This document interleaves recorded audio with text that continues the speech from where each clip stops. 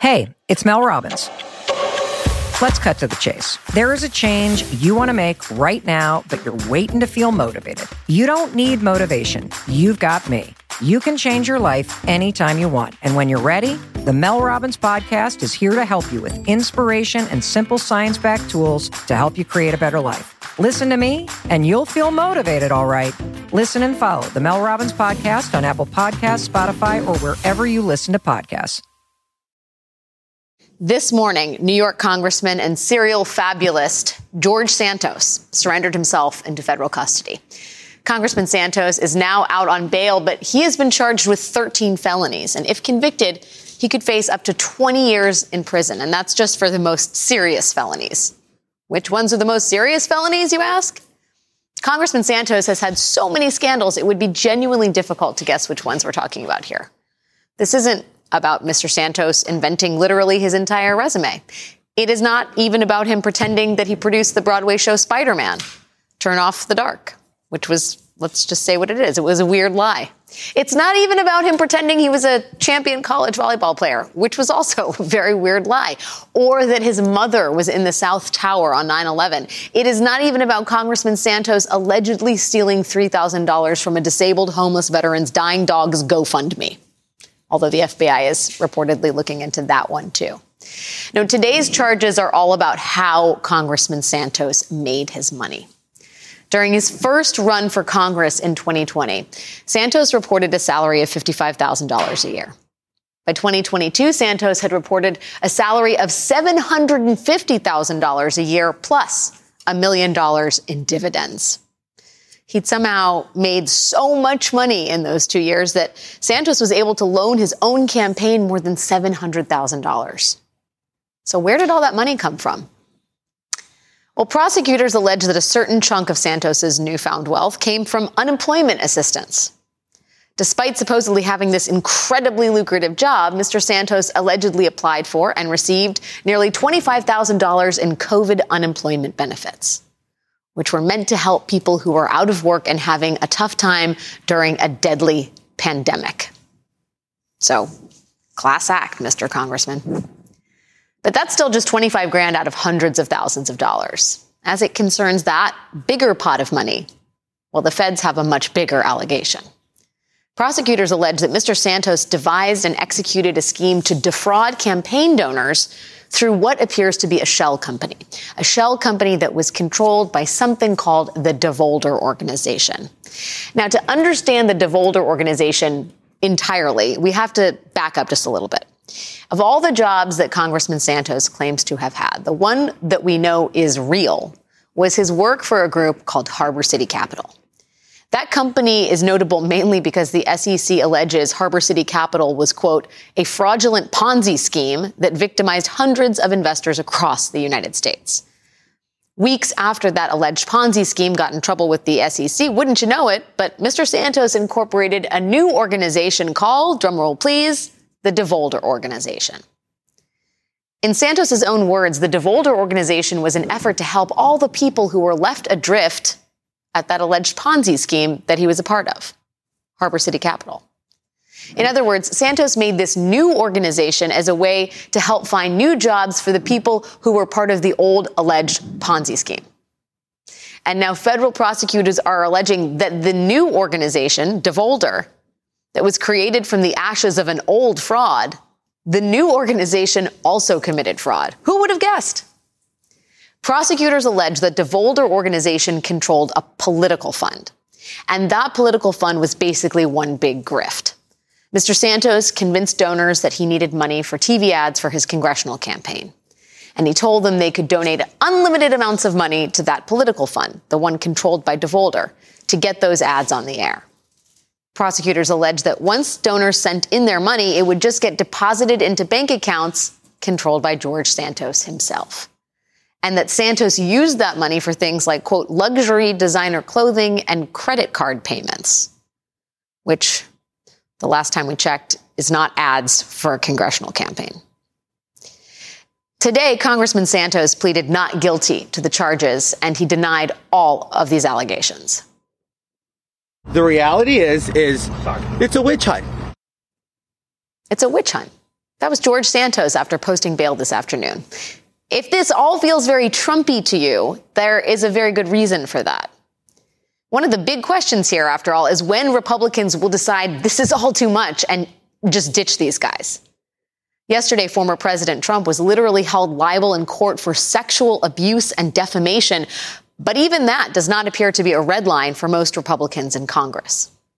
And while House Republican leader Kevin McCarthy hasn't kicked Congressman Santos out of his conference or called on him to resign, we did finally see some reaction from him today. Speaker McCarthy told CNN that he will not support George Santos for re-election. The speaker has no issues with George Santos right now, because right now he needs George Santos's vote. But next year, Congressman Santos is on his own. You better believe it. But until then, George Santos is still in the Republican conference. He's still a reliable vote, and he is still a necessary inconvenience to remain in power. But there is another reason why Congressman Santos's indictment today feels Trumpy. It's the legal end of things.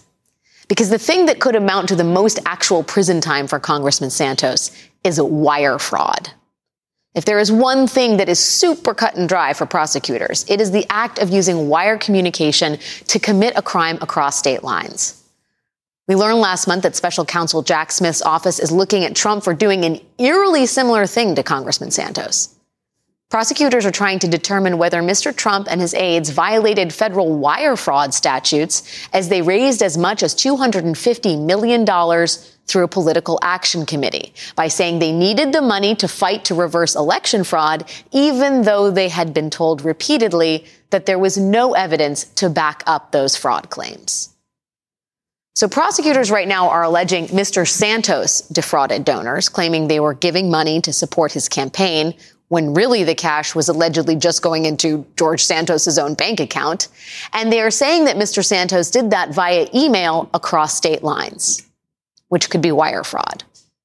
And Jack Smith's office is also investigating Trump for potentially defrauding voters, using false claims about election fraud to convince them to donate via email across state lines, which could also be wire fraud.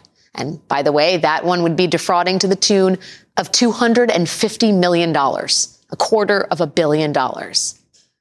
So as we watch George Santos's case play out, it is worth remembering that a lot of what he allegedly did is pretty similar to what Trump has reportedly done himself.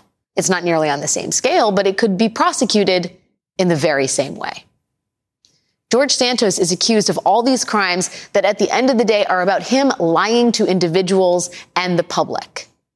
Trump's legal trouble is that times 250 million. Trump's lie was the big lie, the conspiracy that the 2020 election was somehow stolen, that among other things led to an insurrection. Tonight at a town hall in New Hampshire, Trump was asked if he had any regrets about his actions on January 6th.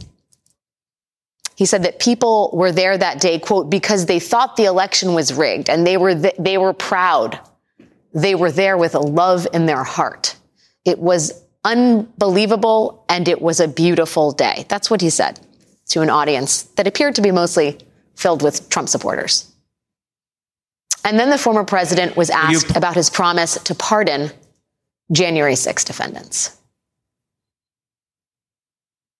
Will you pardon the January 6 rioters who were convicted of federal offenses? I am inclined to pardon many of them. I can't say for every single one because a couple of them probably they got out of control. What they've done to these people, they've persecuted these people. And yeah, my answer is I am most likely, if I get in, I will most likely, I would say it will be a large portion of them. You know, they did a very... And it'll be very early on. And they're living in hell right now. So when it comes to pardons... They're living in hell. And they're policemen, and they're firemen, and they're soldiers, and they're carpenters and electricians, and they're great people. Many of them are just great people. Just great people. Joining us now is Maryland Democratic Congressman and a former member of the January 6th Committee, Congressman Jamie Raskin, and Mary McCord, visiting professor of law at Georgetown University Law Center and co-host of the podcast Prosecuting Donald Trump. Thank you both for being here. Congressman, I just want to get your reaction to The president's comments about January 6th being a beautiful day and the January 6th rioters being great people. Well, he told a pack of lies tonight about January 6th, including the fairly new claim that somehow he tried to make 10,000 soldiers or National Guards available to defend the Capitol, when in fact, of course, he was in hiding essentially for 3 hours while the violence unfolded and did nothing other than further exacerbate the violence and enrage his followers by tweeting out that Vice President Pence did not have the courage to do what needed to be done.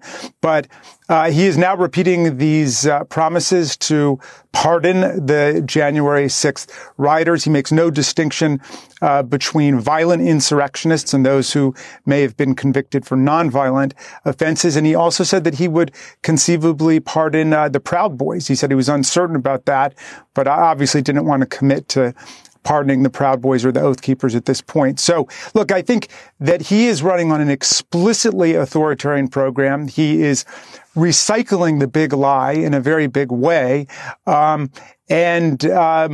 The whole GOP, at least by the evidence of the Republicans in that room, seem to be wrapping themselves around the package of lies and propaganda and disinformation that he wants to run on. Yeah, despite the hour of propaganda, lies, and disinformation that American audiences, those who tuned in, were subject to, Mary, the fact remains that the big lie was a lie, and that the big lie was used to solicit money to the tune of $250 million by Trump affiliates, if you will.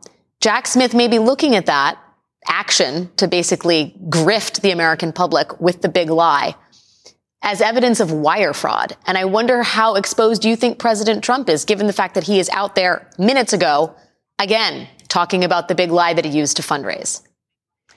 Right. You know, this is a new part of the investigation that we just learned about, I guess, like a few weeks ago. And as you said at the top of the hour, Alex, this is sort of wire fraud is the bread and butter of a federal prosecutor. And the investigation that Jack Smith is doing does look, very similar to what we've just seen charges brought against George Santos for. In record time, I'll say. I mean, that investigation began, I think, right after the election, and already we have an indictment with 13 charges against George Santos.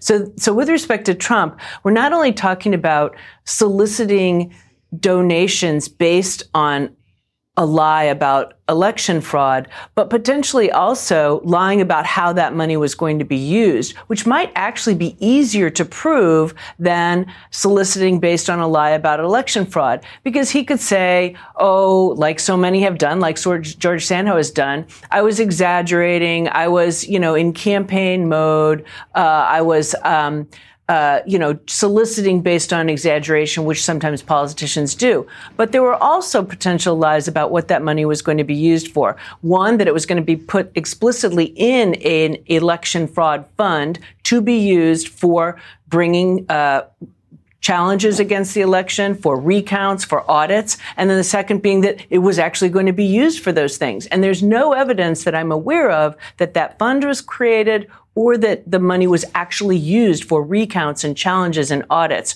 So there's a number of bases where the fraud might have occurred that could be the basis for wire fraud.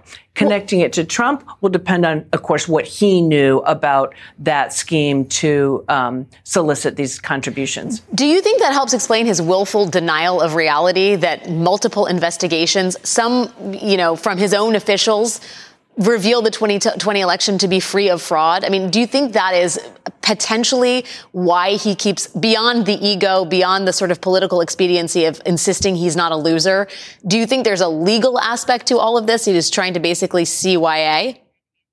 Well, I think, he's a complicated individual, and I would not want to spend any time in his brain. But I think it could be multiple things. I think he cannot stand being a loser. He can't stand admitting he lost. But I think at this point, and you heard it, I was in the green room watching that town hall that you've been talking about. You heard it there, him doubling down on there being a rigged election. Because I think in his mind, part of his defense is, this is what I truly believed. I truly believed it was was rigged. And yes, I had various advisors telling me it wasn't, but I had other people who were agreeing with me that it was. And so, he was corrected. He was attempted to be corrected several times tonight, but he stuck with it. And I think he's got multiple reasons that he's doing that. Yeah, Congressman, I'm not going to comment on the utility of allowing President Trump a platform to broadcast over and over again lies that have been debunked over and over again. But I do want to get your thoughts on what the president said about the vice president, which you alluded to at the beginning of our show, and whether or not he owed Mike Pence an apology. I think we have a clip of that, if we could roll that now. One person who was at the Capitol that day, as you know, was your vice president, Mike Pence, who says that you endangered his life on that day. I don't think he was in any danger. Mr. President, do you feel that you owe him an apology? No, because he did something wrong. He should have put the votes back to the state legislatures, and I think we would have had a different outcome. I really do. Congressman, your thoughts on that, especially in light of the fact that Mike Pence has now testified against Donald Trump to federal investigators? Well, victim denigration is a way of life for bullies, and it's certainly a way of life for Donald Trump. He did it with Ms. Carroll this evening, where he said what kind of woman goes into a dressing room with a man in New York. And then he did it with Mike Pence, saying he was wrong. It was his fault. The mob was essentially on the right side. The mob that I heard chanting, hang Mike Pence, hang Mike Pence. And he has never done anything to apologize to Mike Pence or he's never really done anything other than to try to excuse and apologize for the violence. But this was just a fraction of the lies that he was telling tonight. For example, he said that under Roe versus Wade, the Supreme Court guaranteed that you could have an abortion up to the ninth month.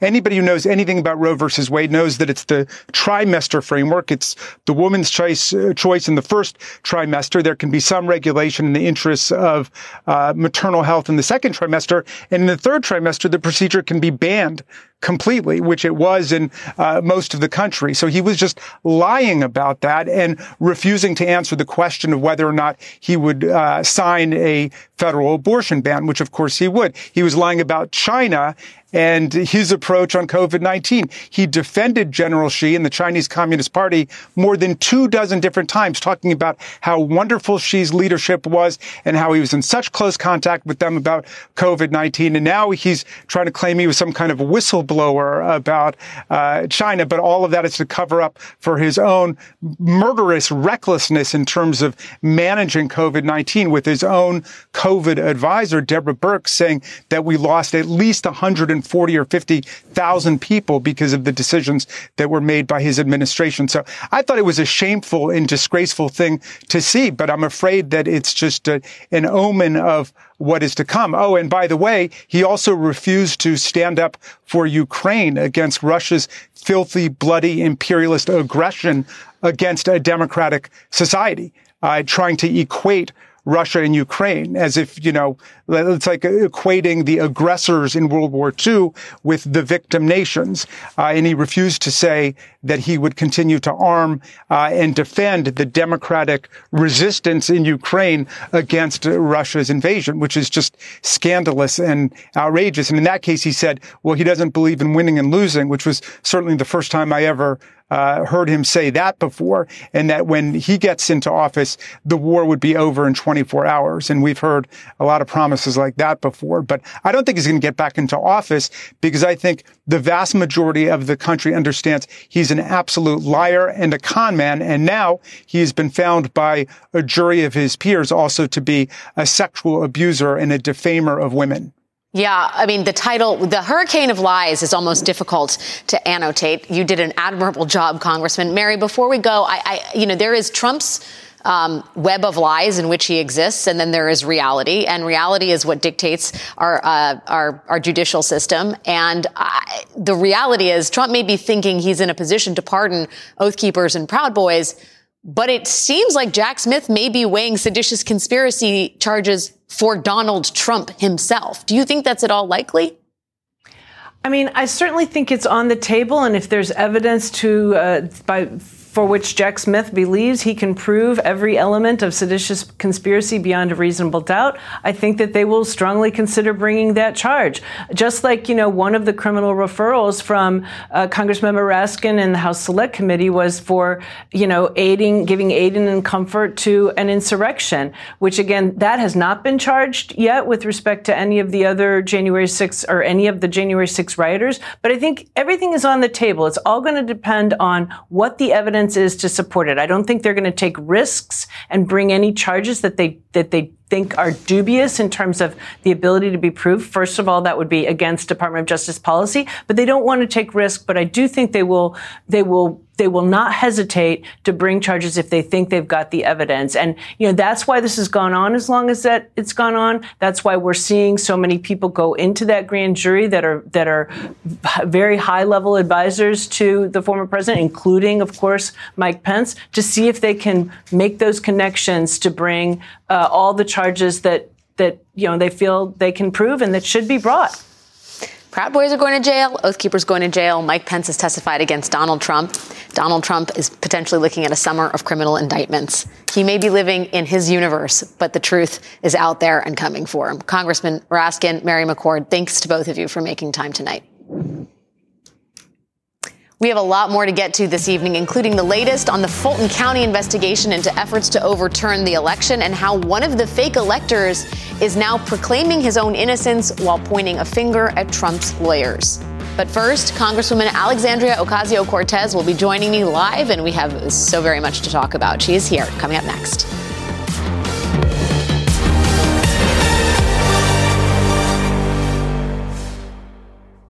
Hey, it's Mel Robbins.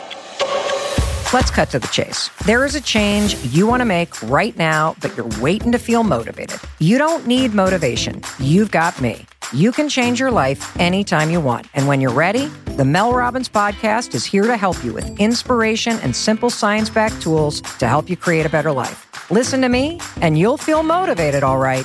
Listen and follow the Mel Robbins Podcast on Apple Podcasts, Spotify, or wherever you listen to podcasts.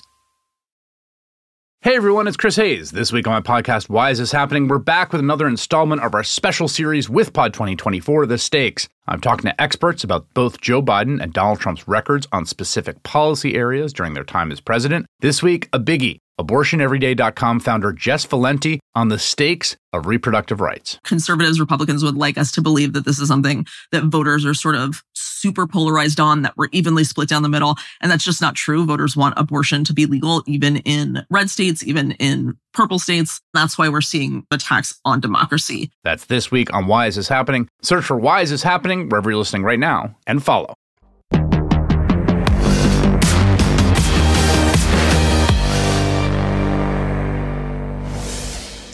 Tonight, former president and current presidential candidate Donald Trump answered questions about the verdict that found him liable for sexual abuse and the defamation of writer E. Jean Carroll. CNN's Caitlin Collins asked Trump whether he believes the verdict will deter women from voting for him. Trump said no, and then interrupted himself to share something truly stomach-turning.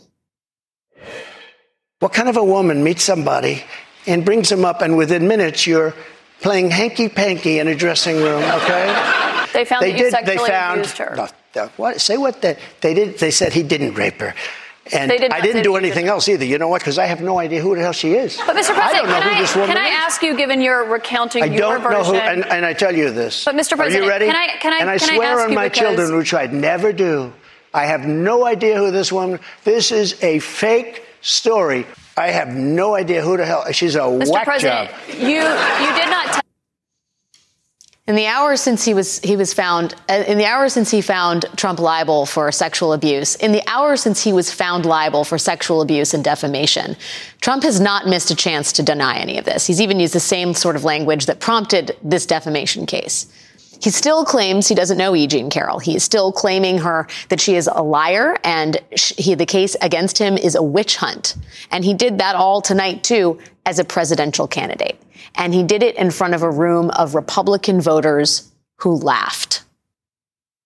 Joining us now is Democratic New York Congresswoman Alexandria Ocasio-Cortez. Congresswoman Ocasio-Cortez, it's a real honor and a pleasure to have you here tonight. I'm sorry that this is what we have to be talking about. Yesterday, when that verdict was read, I think a lot of people felt like there was real progress in American society for victims of sexual assault.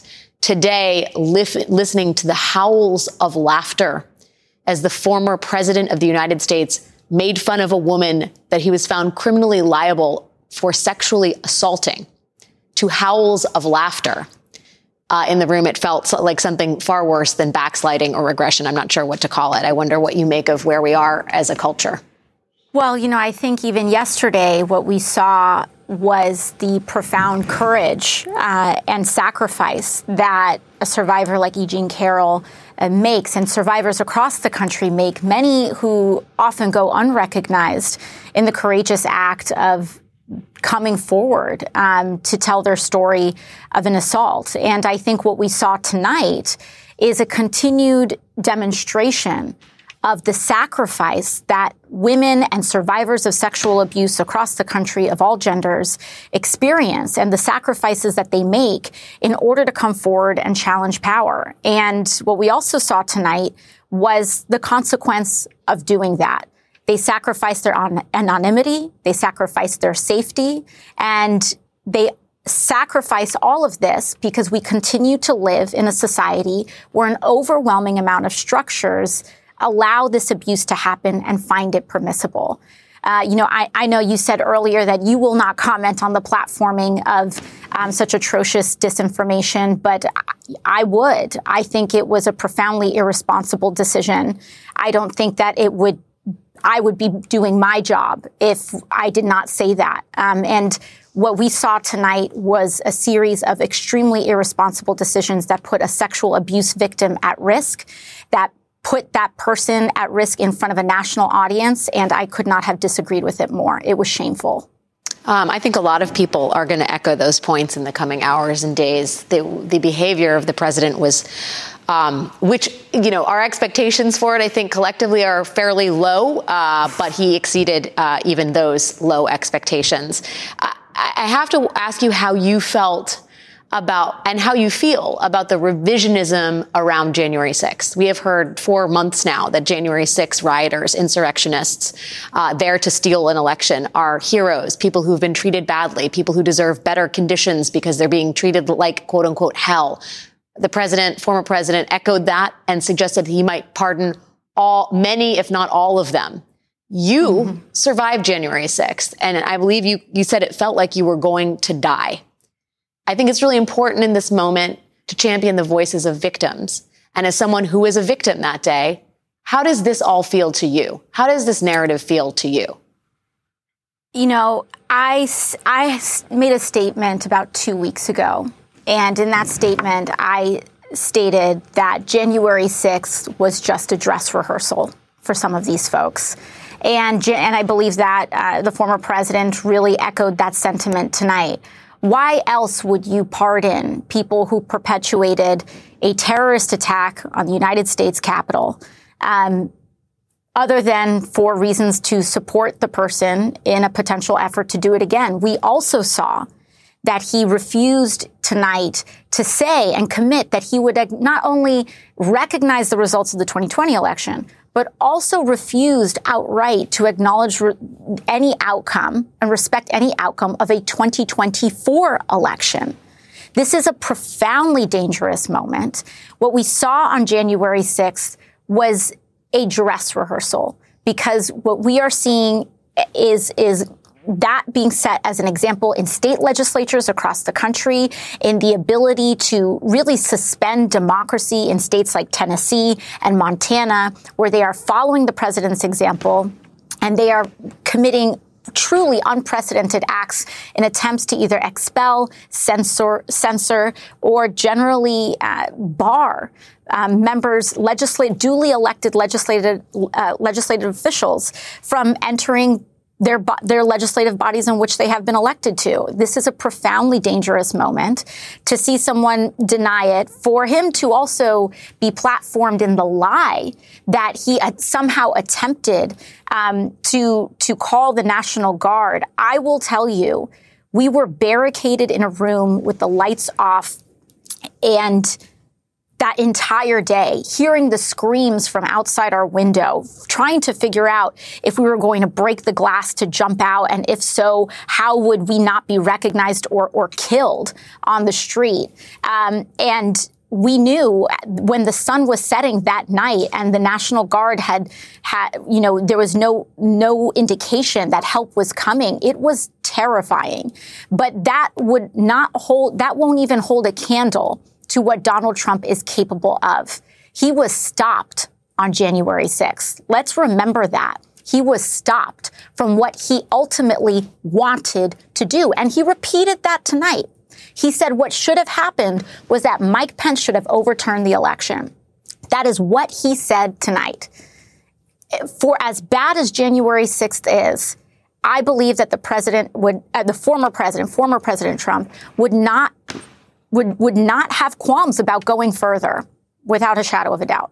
I think it's hard for us to grapple with the future that Trump has sort of outlined for the Republican Party, if not the country, what he would like to see in a 2024 election. But it's very certain that Trump has created a model for a new politician. And I have to ask you about George Santos, because George Santos has not called for an insurrection. But I think Trump established this precedent that you can just lie with impunity and you're never going to have to pay a price. Now, he may end up paying a price. It certainly seems like he will pay a price. But George Santos seems to have learned a lesson at the knee of Donald Trump, which is that the truth doesn't matter. What is his future in Congress? What do you think can and should happen? He's part of the New York delegation. Can you give us any insight into how it is that this person is still acting, emphasis on the word acting, as an elected representative? I mean, your point about Donald Trump setting a model is a very astute one. Even what we saw today and yesterday, after yesterday's announcements of these charges and these counts this morning, the counts in the indictment being unsealed, 13 counts of criminal activity, varying the spectrum of different kinds of offenses.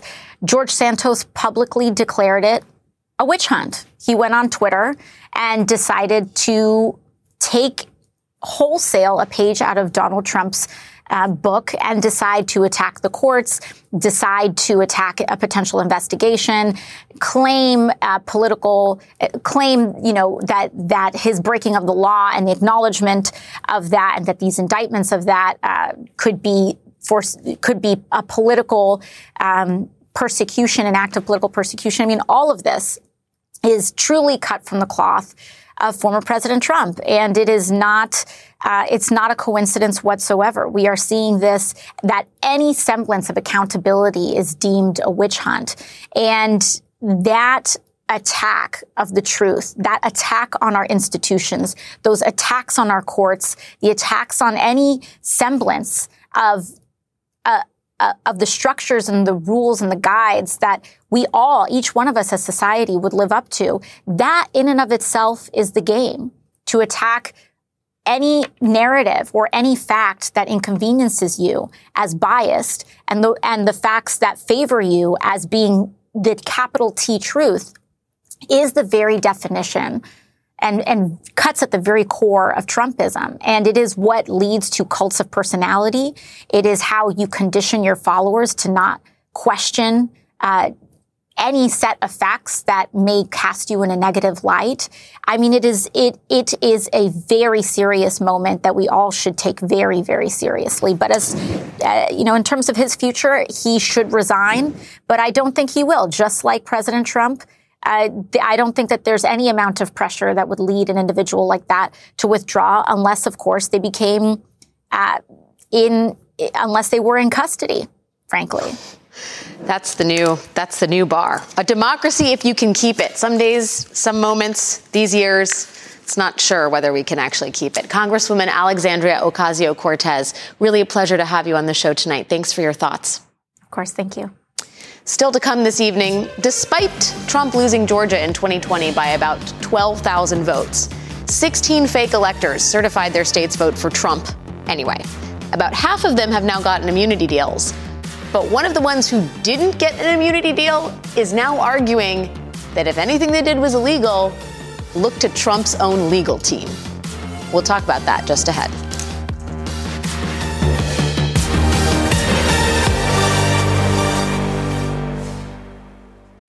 Hey, it's Mel Robbins. Let's cut to the chase. There is a change you want to make right now, but you're waiting to feel motivated. You don't need motivation. You've got me. You can change your life anytime you want. And when you're ready, the Mel Robbins Podcast is here to help you with inspiration and simple science-backed tools to help you create a better life. Listen to me, and you'll feel motivated, all right. Listen and follow the Mel Robbins Podcast on Apple Podcasts, Spotify, or wherever you listen to podcasts. There comes a point when the right to vote requires a fight to vote. MSNBC Films presents Battleground Georgia, a story that explores the ugly history of voter suppression and how Georgia is leading the charge against it. Something has to change. The old South is being replaced by the new South. Battleground Georgia, part of the Turning Point documentary series from executive producer Trevor Noah. Sunday, May 19th at 9 p.m. Eastern on MSNBC. It has been a pretty busy week, so it is totally okay if you miss this little headline here. Quote, Georgia GOP chairman says he was just following orders from Trump lawyers. That GOP chairman is David Schaefer. And he's the man you see right here leading the fake elector meeting in Georgia on December 14th of 2020. To Fulton County DA Fani Willis, who is investigating Trump's efforts to overturn the results of the presidential election in Georgia, to Fani Willis, Mr. Schaefer is key. He has been singled out by the judge overseeing this case for the unique role he played on the day those fake electors met. And when Fani Willis offered immunity to a group of fake electors in exchange for collaboration, well, Mr. Schaefer was reportedly not included in that group.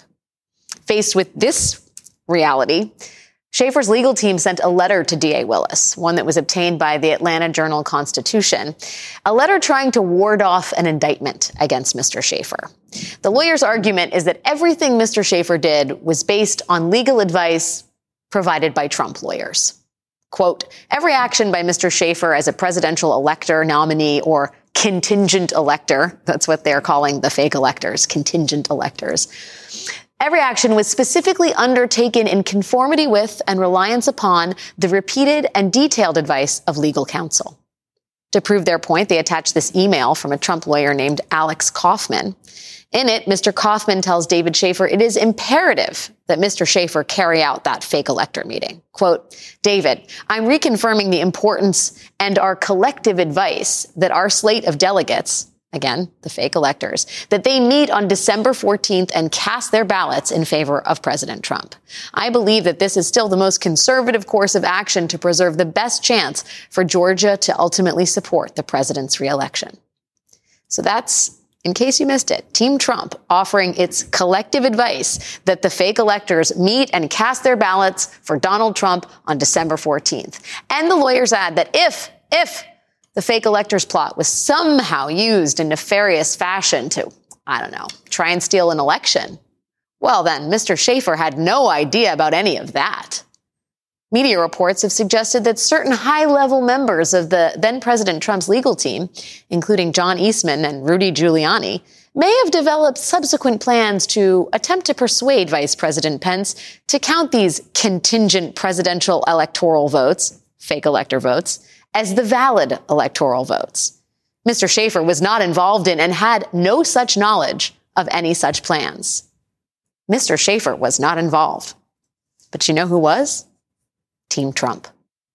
Joining us now is Gwen Keyes-Fleming. She is a former district attorney for DeKalb County in Georgia. Gwen, it is great to see you in person on this night of nights. Thank you. Glad to be here.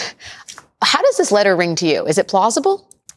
I think it's one thing that the defense attorneys want to be able to get their story out early. Obviously, we've seen or at least heard from some of the grand jurors about what some of the testimony was. And so I think the defense team really wants to make sure they have an opportunity to get their story out, even though there are no indictments yet. Yes. So that is a little bit of an odd thing. Or an indicator, maybe? Possibly. I mean, obviously, DA Willis has indicated she's looking to make an announcement somewhere between July July and September. And I think that will be the real game changer. But in terms of this particular letter, there are some key differences here that I think Fani or members of her team will raise as to the case that they're relying on for this legal theory. It really causes some concerns, I think. And in the sort of course of making their argument to, I don't know, the public, just in case there's an indictment, I think the term is throwing people under the bus. Like there is literally, if anything bad happened with these fake elector votes involving Mike Pence and trying to play fuzzy math with the 2020 election, that's Rudy Giuliani and John Eastman's fault. I mean, does that ring? I mean, how damaging is that to Team Trump? The fact that someone who was part of this plot is saying, look this way. I think it creates an interesting dynamic, right? And sometimes it will let you know how desperate or how things are starting to shape out on the other side. But again, the prosecutor is always going to have to prove intent. So one of the reasons that it could have been put out there this way is to demonstrate at least Schaefer did not believe he had the intent to violate the law. But again, I think there are some key differences here. The case in Hawaii that the whole legal theory is based on, there was an active court-ordered recount going on, which is what created the uncertainty. We did not have that in Georgia. The election was certified 7 days before the electors gathered. The other thing is that it was only a difference of less than 200 votes. Here in 2020, we're talking about almost 12,000. 11,780. Exactly. I mean, just for people who aren't following along at home, there's so much legalese in all of this. The idea that these Republican electors had to have these they had to make this contingent electors decision is because they were saying, in case this goes Trump's way, we need to basically have our ducks in a row, because in Hawaii in 1960, a similar situation played out and they didn't, and look what happened. Right. But you're saying that there is huge differences between what happened in Hawaii in 1960 and what went down in Georgia in 2020. Exactly. And two of the other key differences is that in the Hawaii situation, the governor signed off on the contingent electors, if that's what you want to call them. We call them fake electors around here. That did not happen in 2020. The other thing, in Hawaii, the ceremony was public. Yes. And in 2020, there was at least testimony and evidence that they were trying to keep it hidden. I think complete secrecy is in one of the emails. Yes, exactly. David Schaefer does not have immunity. And there are 8 fake electors, maybe 9, that have immunity. That's correct. How meaningful are these immunity deals at this moment in time? I think they're critical because, again, those are the folks that were in the room. They were part of the backdoor conversations. They know who actually approached them and convinced them as to what the strategy would be, the intent of the strategy, how they were going to go forward. So that really gives the DA and her team that behind-the-scenes look at what people were thinking and what they were trying to achieve. Again, all of this was sent to the National Archives to be able to create uncertainty about the certification on January 6th. Fani Willis is the prosecutor here, a woman very much in the spotlight. Governor Brian Kemp of Georgia has signed a bill last week making it official, a law that creates a commission with powers to investigate, sanction, or remove local prosecutors. Do you think she's worried about being able to see this case through? I don't think so. She has been a true professional for decades, certainly as long as I've known her. And I think she is continually, you can see it, she's being stepwise and deliberate about how she is building her case. She's not being rushed by all of the calls to try to bring an indictment or force her on a different timeline. And I think her team is really trying to put things together, which is why we're starting to hear about immunity deals, which is why the grand jury took so much time to listen to 75 witnesses. Yeah. And so, again, she is doing what every good prosecutor should in terms of making sure she has her evidence and her law and her theories together before presenting it to a grand jury. And we'll wait and see what happens. Yeah, it's maybe why some people, David Schaefer, are getting a little bit nervous and trying to preemptively establish their own narrative of what went on. The great Gwen Keys Fleming, thank you so much for your time and wisdom this evening. Still to come tonight, with the presumed Republican presidential frontrunner facing a litany of challenges like, multi-count criminal indictment, a multi-million-dollar civil judgment, and multiple investigations. Is there such thing as traditional campaign politics? How Democrats will have to navigate these unprecedented times with Jen Psaki. That is next.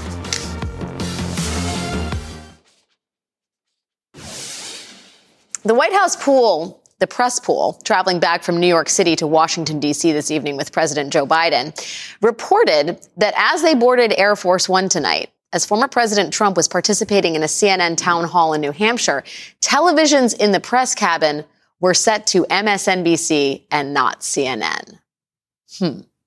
Joining me now is my esteemed colleague, Jen Psaki, host of Inside with Jen Psaki. Jen, thank you for being here, my friend. It seems not I mean, God bless everybody who watches MSN. By the way. What's that? Yeah, such a fun detail. Yeah, well, but I think it's an important detail too, right? Yes. Not just that God bless everybody who's an MSNBC viewer, but the White House does not want to deal with the headache that was, or perhaps further expose people to the nightmare that was President Trump spouting lies, largely uncensored for 75 minutes. Is that part of a campaign strategy? Talk to me about, there are no accidental decisions in something like that. What do you think that represents? That's true. And now I want to know more about that. But I would say, Alex, they don't, from the officials I still talk there, and I do stay in touch with a number of my former colleagues, they don't underestimate Trump. When there was a whole theory of, Trump would be the easiest to run against, Biden would clean his clock, that was not something I ever heard from a former colleague over there. They ran against him before, and he almost beat Biden. So they are not the ones, in my experience or from my engagements with them, who need a kind of a wake-up call. I will say that given tonight was one of Trump's biggest returns to the national stage in a while, it should be a pretty big wake-up call for Democrats. I mean, he lied about a lot of things. He said some crazy things like the country could default. He couldn't answer whether he would sign an abortion ban. Maybe he's on the side of Russia. He said lots of crazy things about January 6th. All of that is true. But he also had a command of that town hall meeting. And he has the evil charisma that people can hate, but it is happening. And hopefully it was a wake-up call for people out there about the reality that this guy is currently on the path to be the nominee and to likely give the president a run for his money. Yeah, I think you're absolutely right about the evil charisma. He was owning the room, and perhaps more disturbingly, the room was eating it up. That was the most disturbing. I mean, there was a lot of disturbing, but the laughing when there were insane things, offensive things about E. Jean Carroll being said, the laughing in the room, that was disturbing. And the fact of the matter is, as we talk about the evil charisma, Trump's owning of the room, the audience lapping it up, this could be a summer of criminal indictments against the president. And as devastating as that should be for anybody who is concerned about the state of our democracy, it could also weirdly strengthen Trump. And I wonder from amongst his people, from a Biden standpoint, what is your sense of how the White House talks about potential criminal indictments, how much they wade into that? Well, there is a tradition, as you know, Alex, of not weighing in on criminal indictments, and they're going to try to abide by that, is my bet. That becomes harder and probably less strategically to their advantage if there's an indictment on January 6th, on the Georgia case you were just talking about. These are fundamental values, defense of democracy. They're going to have to find a way to talk about it. They don't have to comment on the case, but it is about values, what you're trying to defend, and the contrast between the two candidates. So, yeah, I think it changes a little bit if there are other indictments on these other issues. Do you think President Biden is ready to go ham? Because it feels like he's going to need to do that. Ready to go ham? Yeah. Yeah. I'm going to rephrase for those of you not following along at home, but is he ready to throw punches? Because it feels like Trump is in the ring. I think so. He did in 2020. I think he has to be. The other thing, though, to remember here is it's probably not going to be won or lost on fact-checking. It's probably going to be on fighting about the issues, abortion access, democracy, the economy, that helped him win in the first time. So I think he's going to be very specific about where he throws his punches. We are going to, we'll see what station the airplane televisions are tuned to in the coming days. Tune in. Stay tuned. Hopefully, see MSNBC on Sunday at noon for your program. I hope so. Jen Psaki, my friend and colleague, thank you for your time tonight. Thank you, Alex. That is our show for this evening. We'll see you tomorrow. Hey, it's Mel Robbins. Let's cut to the chase. There is a change you want to make right now, but you're waiting to feel motivated. You don't need motivation. You've got me. You can change your life anytime you want. And when you're ready, The Mel Robbins Podcast is here to help you with inspiration and simple science-backed tools to help you create a better life. Listen to me, and you'll feel motivated, all right. Listen and follow The Mel Robbins Podcast on Apple Podcasts, Spotify, or wherever you listen to podcasts.